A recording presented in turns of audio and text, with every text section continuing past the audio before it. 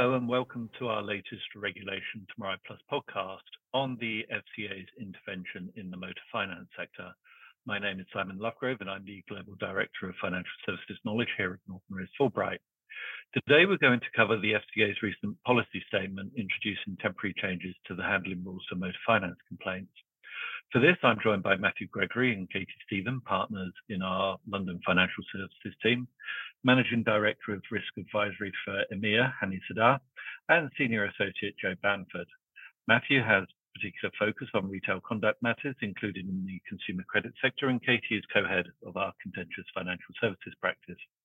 Matthew and Katie regularly work together on conduct and governance matters, including remediation and redress exercises in this sector. And together with our risk and compliance professionals, they have been closely following the subject of today's podcast over recent years. So in this podcast, we're going to be discussing the work the FCA is currently carrying out in relation to discretionary commission arrangements, or DCAs, which were used both by motor finance firms before the FCA banned such arrangements in 2021. Matthew, great to have you with us today. Perhaps you could start by setting the scene and give us a brief overview of what the FCA is doing and why. Yeah, thank you very much, Simon, and hi, everybody. So look, there are two parts to the FCA's intervention in the sector. The first is that the regulators decided to use its powers under Section 166 of FSMA to carry out a review of certain historic discretionary commission arrangements, or DCAs, as you say, and sales across a number of motor finance firms. And secondly, whilst that review is taking place, it's introduced temporary changes to the handling rules for motor finance complaints. These changes are introduced in a policy statement, which is 24.1, published on the 11th of January this year. And under those changes, the FCA is effectively putting a pause on firms responding to complaints that relate to DCAs for 9 months. So with effect from the 11th of January, there's a pause on the requirement for firms to provide a final response to a complaint about motor finance agreements involving DCAs within 8 weeks of receipt. And consumers also have 15 months rather than the usual 6 months to refer DCA complaints to the Financial Ombudsman's Service, or the FOS, subject to certain constraints around when they receive the final response from the firm. In terms of why the FCA is taking this action, the FCA has previously found that DCAs can harm consumers as they create conflicts of interest, with strong incentives for the broker to earn more commission by increasing interest rates, and that led it to ban DCAs in January 2021. In the years since the ban was introduced, many firms in the sector have received significant volumes of complaints and claims from consumers, for example, under the unfair relationships provisions of the CCA, in relation to historic DCAs and other historic conduct. The FCA found that motor finance firms had been rejecting a lot of these complaints because they don't believe, the firms don't believe they've acted unfairly or caused their customers loss based on the applicable legal and regulatory requirements.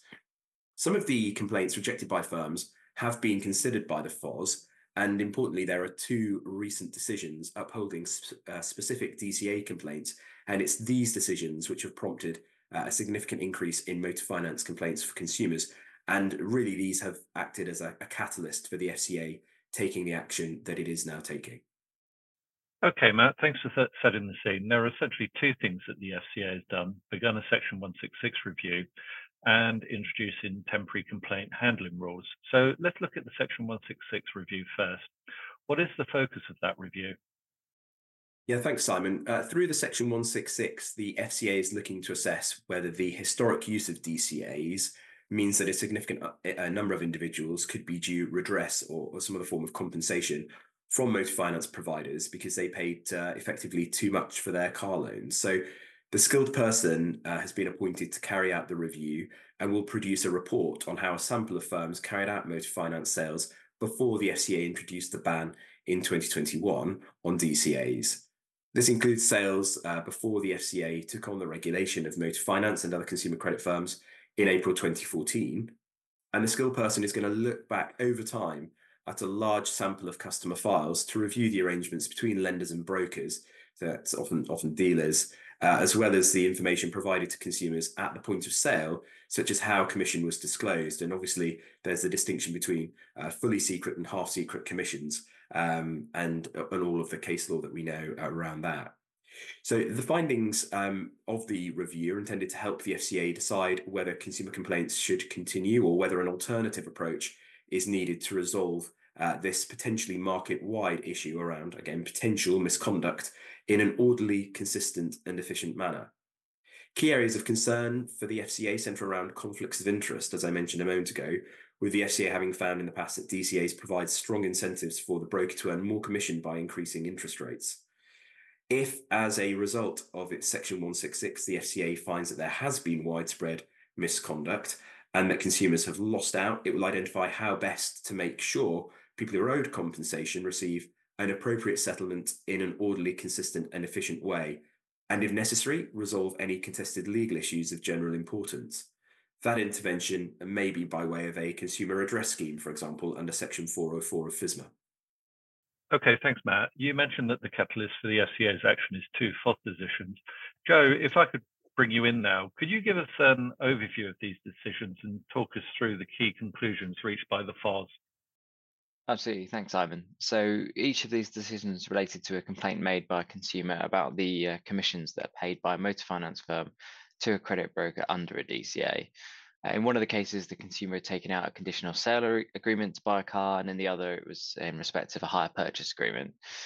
In each case, the consumer complained that the firm had acted unfairly by, first of all, paying the broker commission, which was not disclosed, and secondly, by using a commission model that linked the broker's commission to the interest rate on the agreement while giving the broker discretion to adjust the interest rate and therefore the amount of commission that they could receive. In both cases, the FOS found in favour of the consumer, and it was based really on similar conclusions. And the reasons that the FOS put forward were that, first of all, as has been already referenced, really, that the use of a discretionary commission model created an inherent conflict of interest, as the broker was obviously incentivized to set a higher interest rate than the lender would have accepted, so the broker could receive more commission. Secondly, that in each case, the lender, by introducing and operating the DCA on the terms it did, acted contrary to FCA guidance that differential commission rates should only be offered where they are justified based on the extra work involved for the firm. And in doing so, they failed to treat the customer fairly, as they were required to do by Principle 6. Thirdly, and for both of the reasons I've just mentioned, the conflicts of interest and the failure to comply with Principle 6 and the FCA guidance led the FOS to conclude that in each case, this might have created an unfair relationship under the Consumer Credit Act 1974. And then very finally, the lender and the broker in each case were also found to have failed to adequately disclose the DCA structure, which created an inequality of knowledge and understanding, potentially another Principle 6 issue. Thanks, Joe. Lots to consider there. Katie, if I could bring you in now, I mean, in your view, what should firms be doing now? Yeah, thanks, Simon. Yeah, I think there's quite a few things that firms should be thinking about. Firstly, of course, there are going to be firms that are subject to the 166, the skilled persons review, and the focus for them is going to be obviously on engaging with the skilled person.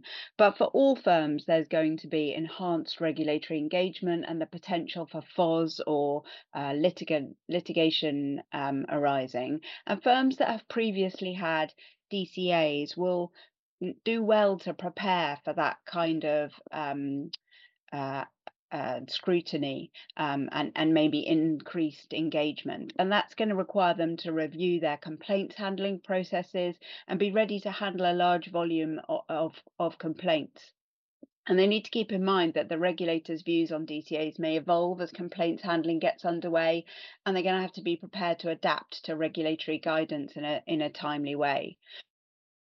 And then there are going to be firms within the motor finance sector who may not have had DCAs, and it's probably not a good idea for them to just sit back and do nothing. The key point is that they need to anticipate the additional queries, and they're going to need to review their historic policies and arrangements so that they can provide clear responses. Firms also need to be mindful of the FCA's requirements in the Dispute Resolution Sourcebook, or DISP, in particular DISP 1.3.6, and that builds on Principle 6.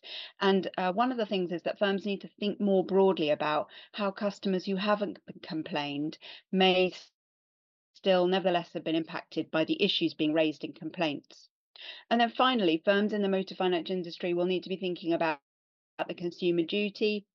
The duty requires firms to take steps to ensure that products provide fair value and prices to customers and are designed to meet their needs. And these are all areas that are likely going to be of interest to the regulator in 2024 and beyond into 25. Thanks, Katie. Hannah, A lot of what Katie's just described in terms of the actions that firms will need to take will require some significant operational adoption. Is that fair comment? Thanks, Simon. Yes, it certainly will do. Firstly, firms that previously had DCAs will need to prepare for enhanced regulatory engagement and potential FOS litigant action. Also, firms within the motor finance sector that may not previously have had DCAs will also need to anticipate additional regulatory queries and be in a position to provide assurance that their historic arrangements would not, in fact, be classified as DCAs. Now, to do this, they will need to review their historic policies and arrangements in order to see what extent they fall within the scope of the regulator's DCA concerns. Firms should also need to be prepared to adapt to regulatory guidance and provisions in a timely manner, as the FCA's views on DCAs and complaints handling might well evolve as time goes on. Another important point is that firms that previously had DCAs will need to review their complaints handling processes and prepare for large volumes of complaints. Whilst the FCA has not provided explicit guidance yet on exactly how complaints will be handled, firms will need to prepare themselves for increased volumes. They will be expected to mobilise quickly when the FCA guidance is issued and begin reaching outcomes on complaints, providing redress where needed. And for those firms that have already been subjected to a skills person's review, they may need to take action based on the result of the review's findings. Also, given the increased scrutiny on historic arrangements and the likelihood for public interest, which we think will be high, it's likely that motor finance firms will be required to provide assurance to the regulator that current regulatory standards are being met. This will include the consumer duty requirements issued in 2023, requiring firms to take steps to ensure products give fair value and prices to consumers and are designed to meet their needs. So areas that firms may need to think about operationally here include product design and value assessment reviews, reviewing terms and conditions, disclosures and financial promotions, looking at the customer journey, commission pricing structure reviews, product governance arrangement, design and effectiveness, and also considerations around the senior manager's regime, governance, and risk effectiveness. Okay, thanks, Hanny. Matt, before we end, any final thoughts to bring this all together for our listeners? Yeah, thank you very much, Simon, and to everybody else there. I mean, there's clearly a lot to think about, isn't there, for firms in the motor finance industry, whether they've applied DCAs in the past or not. There's a potential for these firms to be subject to obviously the skilled persons review at the moment as part of the FCA's current work, but also, as we heard, for the potential significant increase in complaints from customers over time and increased FOS action. Obviously, there's the potential significant redress payments which may be required as a result of the FCA's findings as it moves through this diagnostic phase in 24 with the skilled person.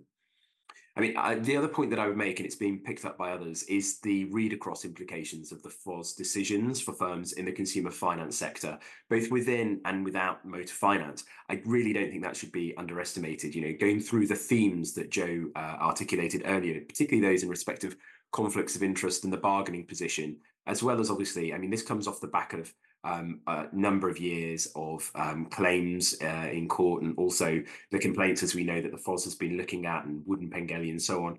So I think all of that really needs to be taken in the round, and firms should be looking quite carefully at their historic arrangements, but also, as we heard, looking forwards in the context of the consumer duty, and as Katie mentioned, in particular thinking about DISP 136G and what that might require, plus, of course, the ways that DISP will be amended for consumer duty in scope business. All of those things could effectively cause a ripple effect out of those two FOS decisions and the work that the FCA is taking. So I think the macro message here is that all of this not really just confined to motor finance necessarily, but clearly firms across the consumer finance sector will be watching this very closely over the course of the next 9 months to find out what the outcome will be from this diagnostic phase and what the FCA intends to do next.